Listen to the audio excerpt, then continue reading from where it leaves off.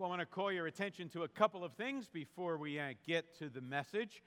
First of all, let me remind you of our new communication strategy. And so when you came in this morning, you should have received a card. On the one side is our series. On the other side, you'll find the top 5 for the week. The top 5 are the big announcements for the week. Once a month, we will print a monthly. And the monthly pretty much takes the place of the weekly bulletin, because the weekly bulletin often had lots of repeat announcements. So you can pick one of those up the beginning of each month. That'll last for a month. The top 5 will give you the top 5 things for that particular week. We encourage you, after you mark your calendars, get things in shape for your week, you then take that card and use it as an invitation to someone, showing them or telling them what's going on at Calvary on the one side and inviting them to come Sunday mornings to celebrate with us. You also should have received an email on Monday. Let me ask, how many of you got an email from Calvary Church on Monday? Raise your hands. All right, good. If you did not receive an email, that means we do not have your email address. So please fill out a Next Steps card, put your name and email on it, drop it at the hub or in the Next Steps space, and then you'll be on the email list. That's a little bit of a difference from in the past. Before, we mailed that out on Fridays, and you had to sign up in order to get it. Now we're kind of reversing that. If we have your email, you will receive it unless you unsubscribe. But don't unsubscribe. This way you know what's going on. Also, we invite you to visit our new website. The website's great, much more intuitive. And so again, our goal in the new communication strategies, not to remove information, but actually to give you access to more information. And we wanted to do that in ways that were more beneficial to larger groups of people. If you're hitting a snag or it's not working for you, you can stop at the Next Step space or the hub and see if we can tweak that in some way. Also, if you're visiting with us, you're new this morning, or you've been new but haven't filled out a Next Steps card, we invite you to do that.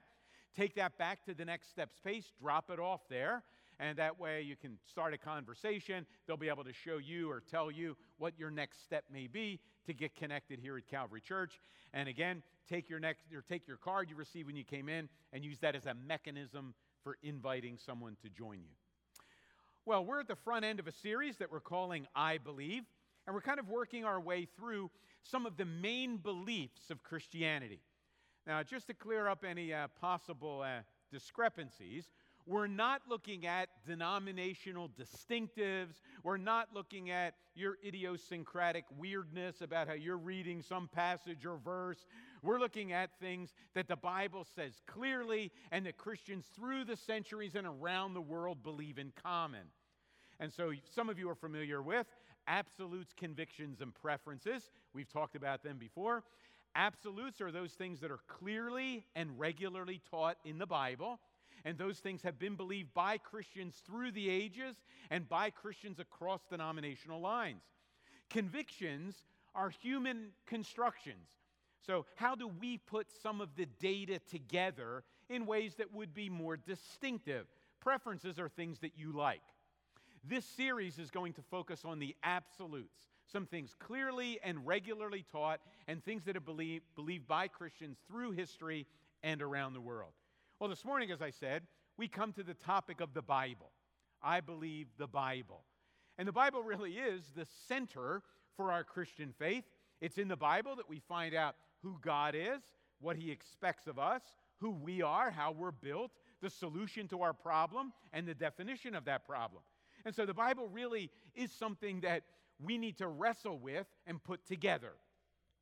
We're going to look at 3 themes as it relates to the Bible. Again, a giant topic. We're going to break it down into 3 pieces. We're going to look at reliability. We're going to look at authority and purpose. Is the Bible trustworthy, reliable? Does the Bible have authority? What role should it play in my life? And what's the purpose of the Bible? Why was the Bible given to us, and what does God expect? Well, let's jump in and first of all talk about reliability.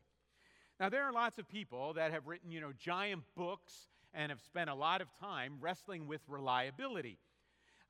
For example, you can read Lee Strobel. He's written The Case for Christ, The Case for Faith. Tim Keller's written The Reason for God.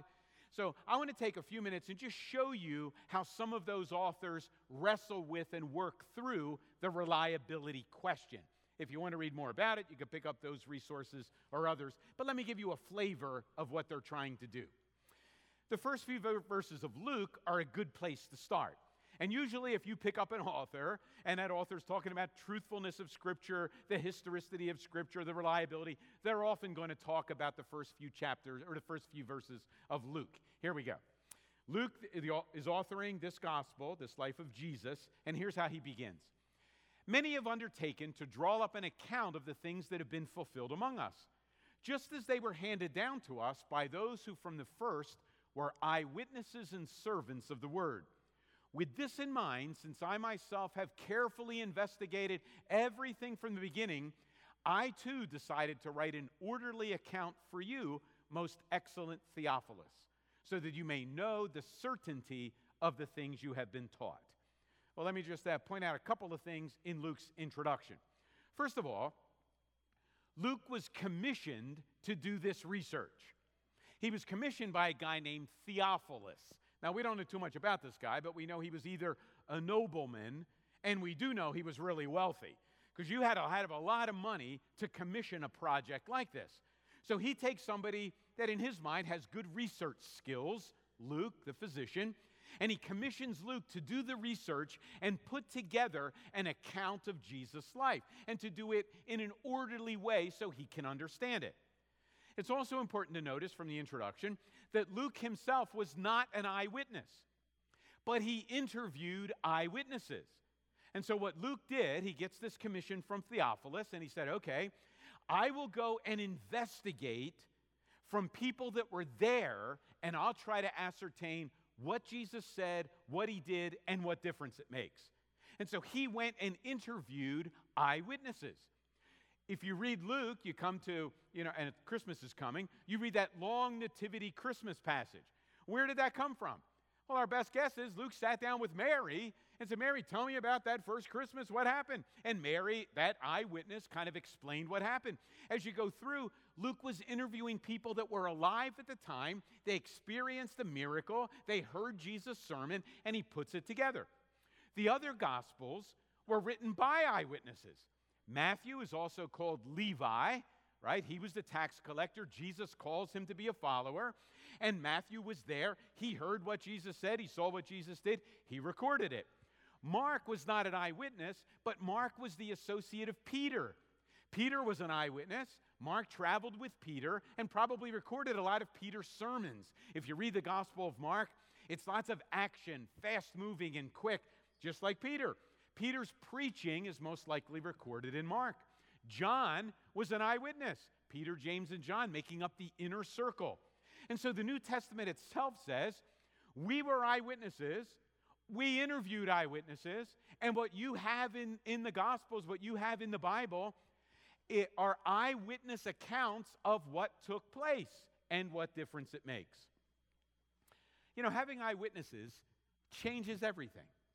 For example, suppose I were to say to you, last Sunday morning, Jay and Jeff were handing out $100 bills in the atrium in between services. Now, immediately you'd be skeptical because you know they're both tightwads. How would that legend, would that story have legs? No, because many of you were here last week and you didn't see Jeff and Jay handing out $100 bills. Oh yeah, but it gets better when you name names. Suppose I were to say, Jeff gave Bill a $100 bill. Jay gave Mary a $100 bill. These three people, they received the $100 bill. All you would have to do to test the validity of that account would be to go to the people that were named and ask them if they got a $100 bill. If they said no, the story is done. There are no legs. Oh yeah, by the way, Jeff Supp wasn't even here last week. He was in Maine at one of Michael's football games.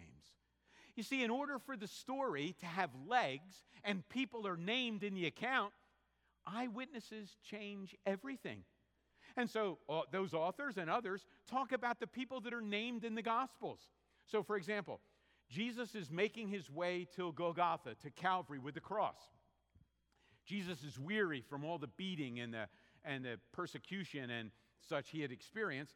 They grab a guy in the crowd named Simon from Cyrene, who has two kids, Alexander and Rufus. Simon carries Jesus' cross to Calvary.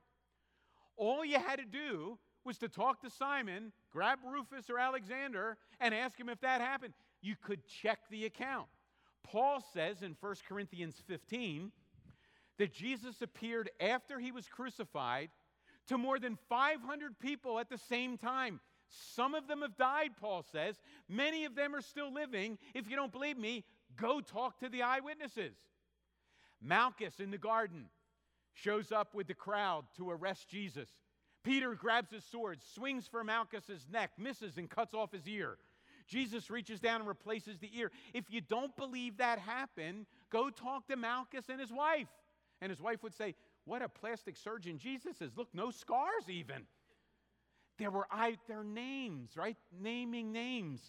And so the objection that some people have, oh, the Bible was written so long after the events happened. No. The Bible itself says that these are eyewitness accounts.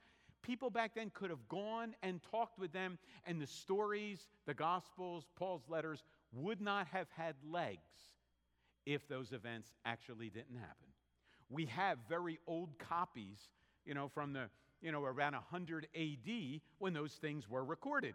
And so again, that objection doesn't count. Another objection that authors like to talk about in speaking about the reliability of the Bible is that doesn't the Bible contain lots of strange, oppressive principles or tell us to do things that we would not do today? For example, doesn't the Bible talk a lot about polygamy? Abraham, Isaac, Jacob, and other people, they all had multiple wives. David, Solomon. Does that mean should we all move to Utah, right? And should we have multiple? No.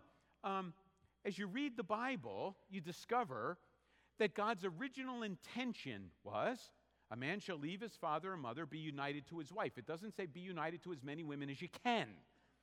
And as you read through the Old Testament, you discover that polygamy always is dysfunctional. Those families are always being destroyed. There are problems in those families. The Bible's not supporting that practice. The Bible is actually sabotaging that practice. A way to think about how things change in the Bible is to think of our storyline. Now, our storyline is not just some cute way for you to kind of understand the Bible. Our storyline is a way for you to understand the kind of book the Bible is. The Bible's a story that kind of traces out the history of human beings, right? The history of our world. But the story is unfolding. Things are happening in the acts. In Act 1, God creates. When God creates, Adam and Eve are not clothed. They're naked and not ashamed. Well, when Act 2 comes and sin enters the world, Adam and Eve are then clothed to cover their sin. That means we wear clothing today because we're not in Act 1. In Act 3, lots of rules and regulations come that are pictures of what's going to happen down the road. And so what happens? There are sacrifices in a temple. There are priests. There are candelabras. There are all of these feasts. They're not ends, they're means to the end. They're signs along the road. We're not in Act 3, we're in Act 5. The reality has come. The pictures were presented earlier.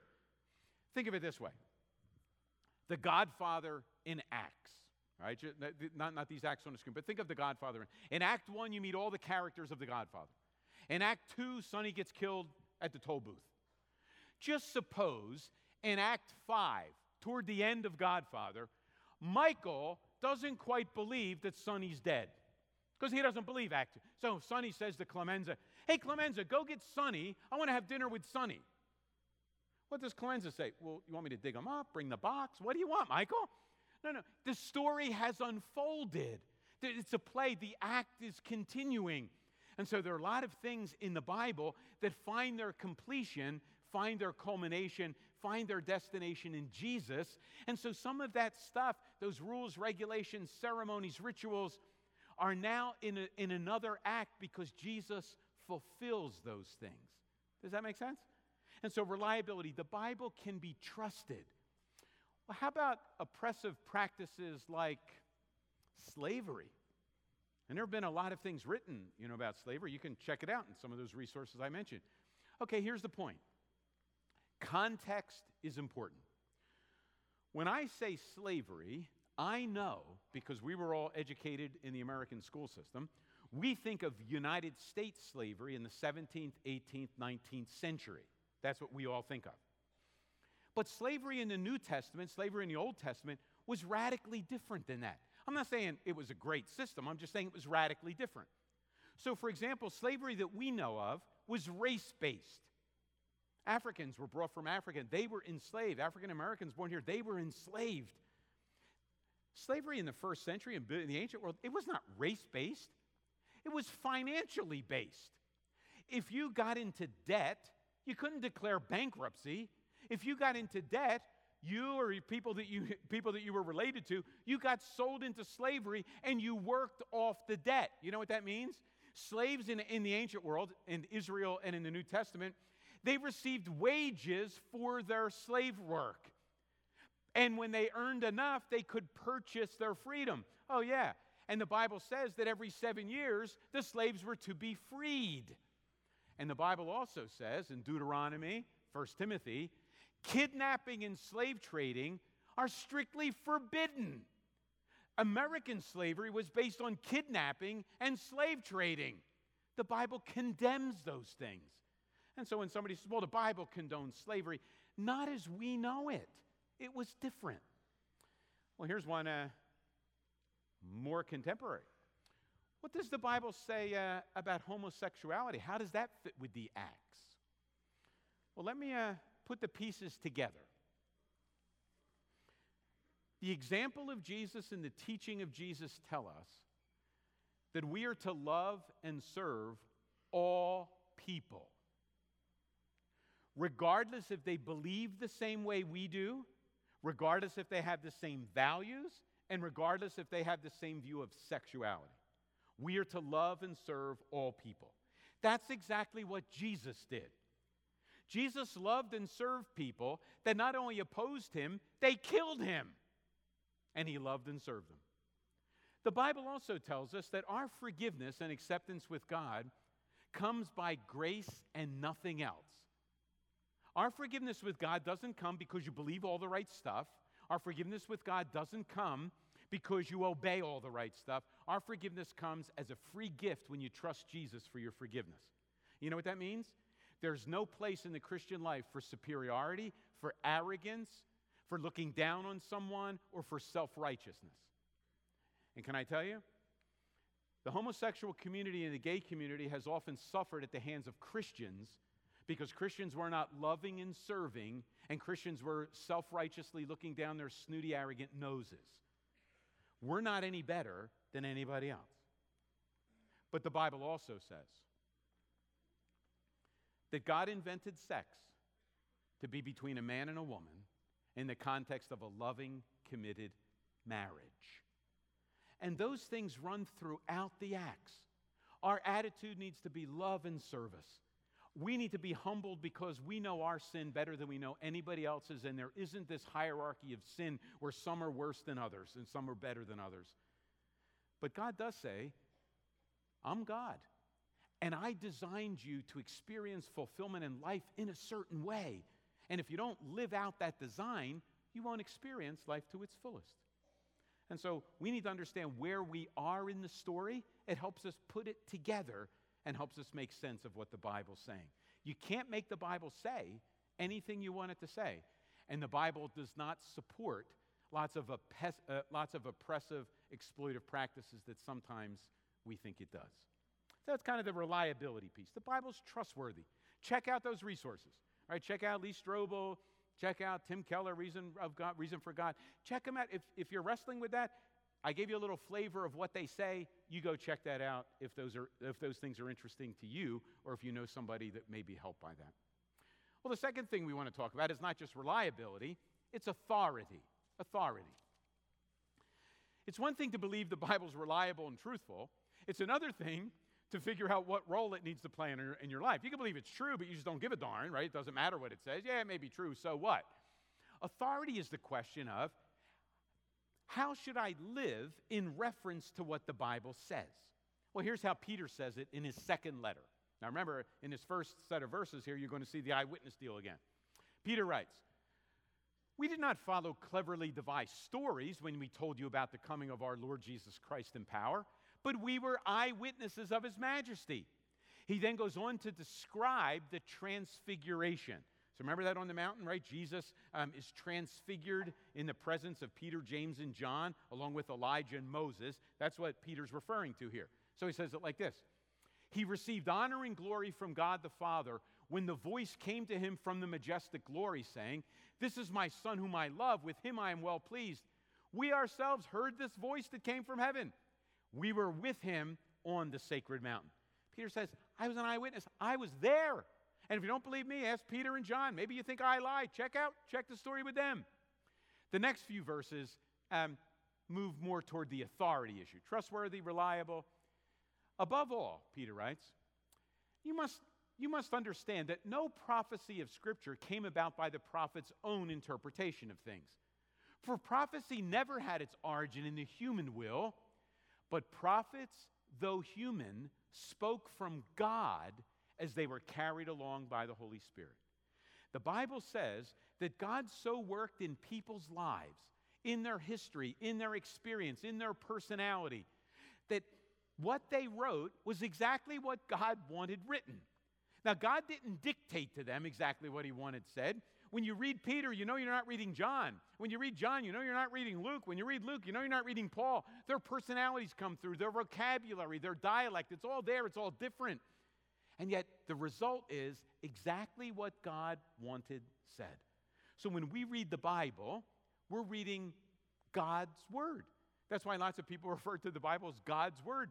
Because the prophets and apostles, those that authored the Scripture, were moved along by the Spirit, and the result is they wrote exactly what God wanted written. Well, how does authority work? Well, authority works like this.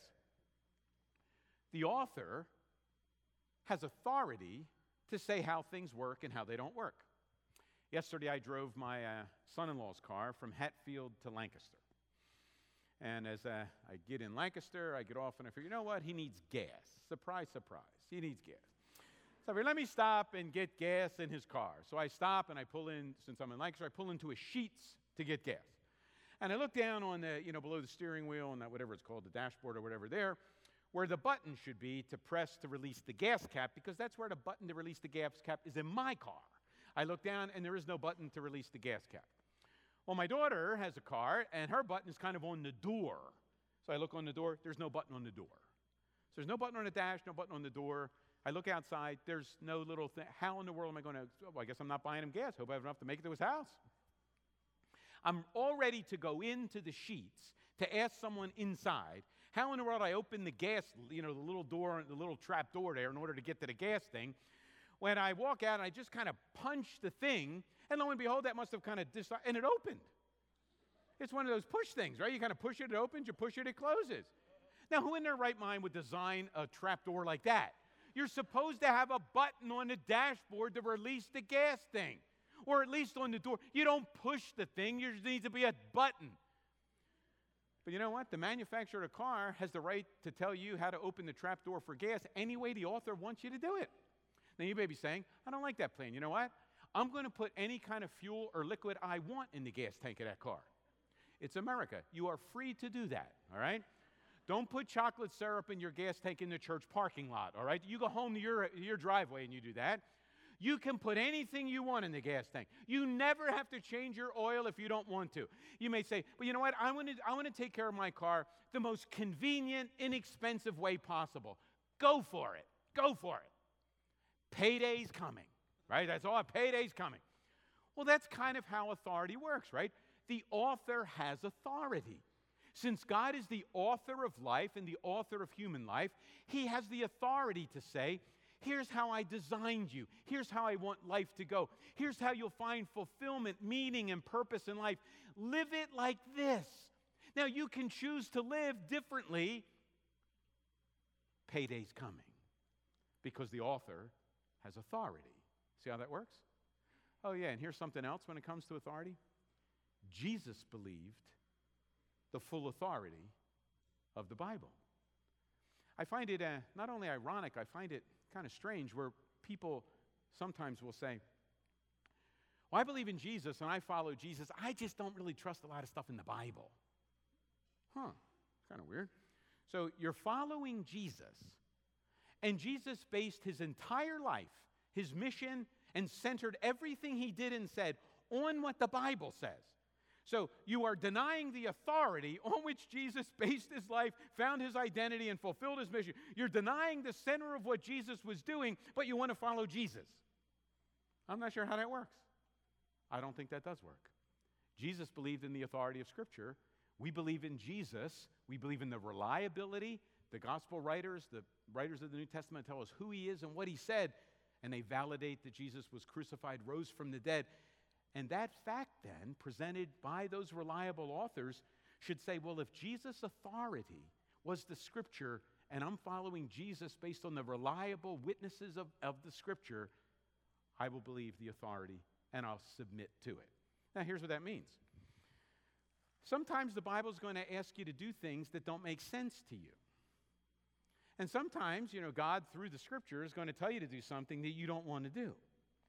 And you may not like that, okay? Can I just say, if you don't really like that, you hate that, don't ever raise kids. Because when you raise kids, you're always reminded of the fact that as their parent, you know more than they know. And so your little 3-year-old likes to get into a why argument with you as to why he shouldn't do this or why she shouldn't do that. Well, you know what? If you're like 38 years old or 40 years old, you're a little wiser than your 3 or 4-year-old. But the 3 or 4-year-old can't really understand it.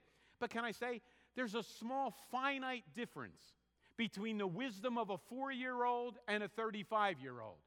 There's an infinite difference in wisdom between a 40-year-old and God. Don't you think that somewhere in that infinite distance in wisdom, that God's going to say some things that you don't understand? And God's going to ask you to do some things that you disagree with? Of course he is. Submit to the authority of Scripture, just like Jesus did. That's a wise decision. Well, lastly, purpose. Like, what's the purpose of the Bible? Let me take a second just to share with you how important this is. If you miss the point and purpose of the Bible will actually be destructive, not beneficial. If you miss the point and the purpose, the Bible will work to destroy you, not to grow you. You see, if you see the Bible nothing more as a collection of do's and don'ts, if you see the Bible as a whole long list of stuff you have to believe, and then you got to jump through all the doing hoops and stay away from all the don't hoops, well, if you begin to think you can and you're doing a half-decent job of that, you're probably brain dead if you think you're doing that good. You're not understanding. But if you think you're doing pretty well at that, you'll be full of pride, you'll be full of arrogance, you'll feel superior, and look down your nose at other people. That's not the destination God wants. If you're more accurate in your understanding of the Bible, but you miss the point and the purpose, you'll feel crushed by what the Bible says. You'll realize what a miserable failure and screw-up you are, and the Bible will destroy you. You see, if you don't understand the point and the purpose, you're going to miss the big picture, and the Bible becomes a destructive force rather than a positive force. Well, what's the point and the purpose? Okay, here it is. The Bible has a point and a purpose. The point is Jesus. The purpose is to lead us to him.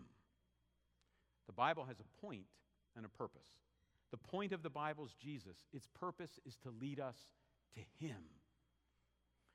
So at the end of Luke's gospel, right, we looked at the beginning, here's how the end works.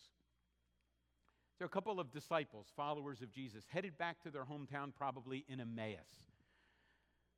They don't know that Jesus is raised from the dead. They're beginning to hear those rumors, but they're not believing it, and their lives have been sapped of all hope. Their lives are, they're downcast. They're depressed. Here's what we read. Jesus shows up, and he's walking with them, and Jesus says, so what's the problem, guys? Why are you so depressed? What's the problem? They then say, Jesus of Nazareth was a prophet, powerful in word and deed before God and all the people. We thought he was going to redeem Israel, but they killed him. There's no hope in their lives. There's no joy. There's no liberation. There's no freedom. There's no rescue. They're hopeless. Well, as the account goes on, listen to what Jesus says. how foolish you are. How slow to believe what the prophets have said. Did not the Messiah have to suffer these things and then enter his glory? And look at this sentence. And beginning with Moses and all the prophets, Jesus explained to them what was said in all the scriptures concerning himself. Jesus walks them through the Old Testament, beginning with Moses. That's the Pentateuch. Genesis, Exodus, Leviticus, Numbers, Deuteronomy, Pentateuch. All the way through the prophets, through Malachi. And Jesus explains to them, guys, you're missing the point and the purpose. The point of the scripture is me. It's pointing to me. And its purpose is to lead you to me. At the beginning of the Sermon on the Mount, we looked at that back in the spring, Jesus says it this way. I came to fulfill the scripture. Now, what does fulfill mean? Well, if you take the two parts of that and flip them, I think you kind of can understand a little better. To fulfill is to fill full. Jesus comes to fill full the scripture. Now, Eagles don't play today, but the Ryder Cup does. And suppose you're sitting watching the Ryder Cup, and your wife wants to score a few points with you, and she says to you, how about if I bring you a snack and something to eat? At first you wonder if you're in the right house and check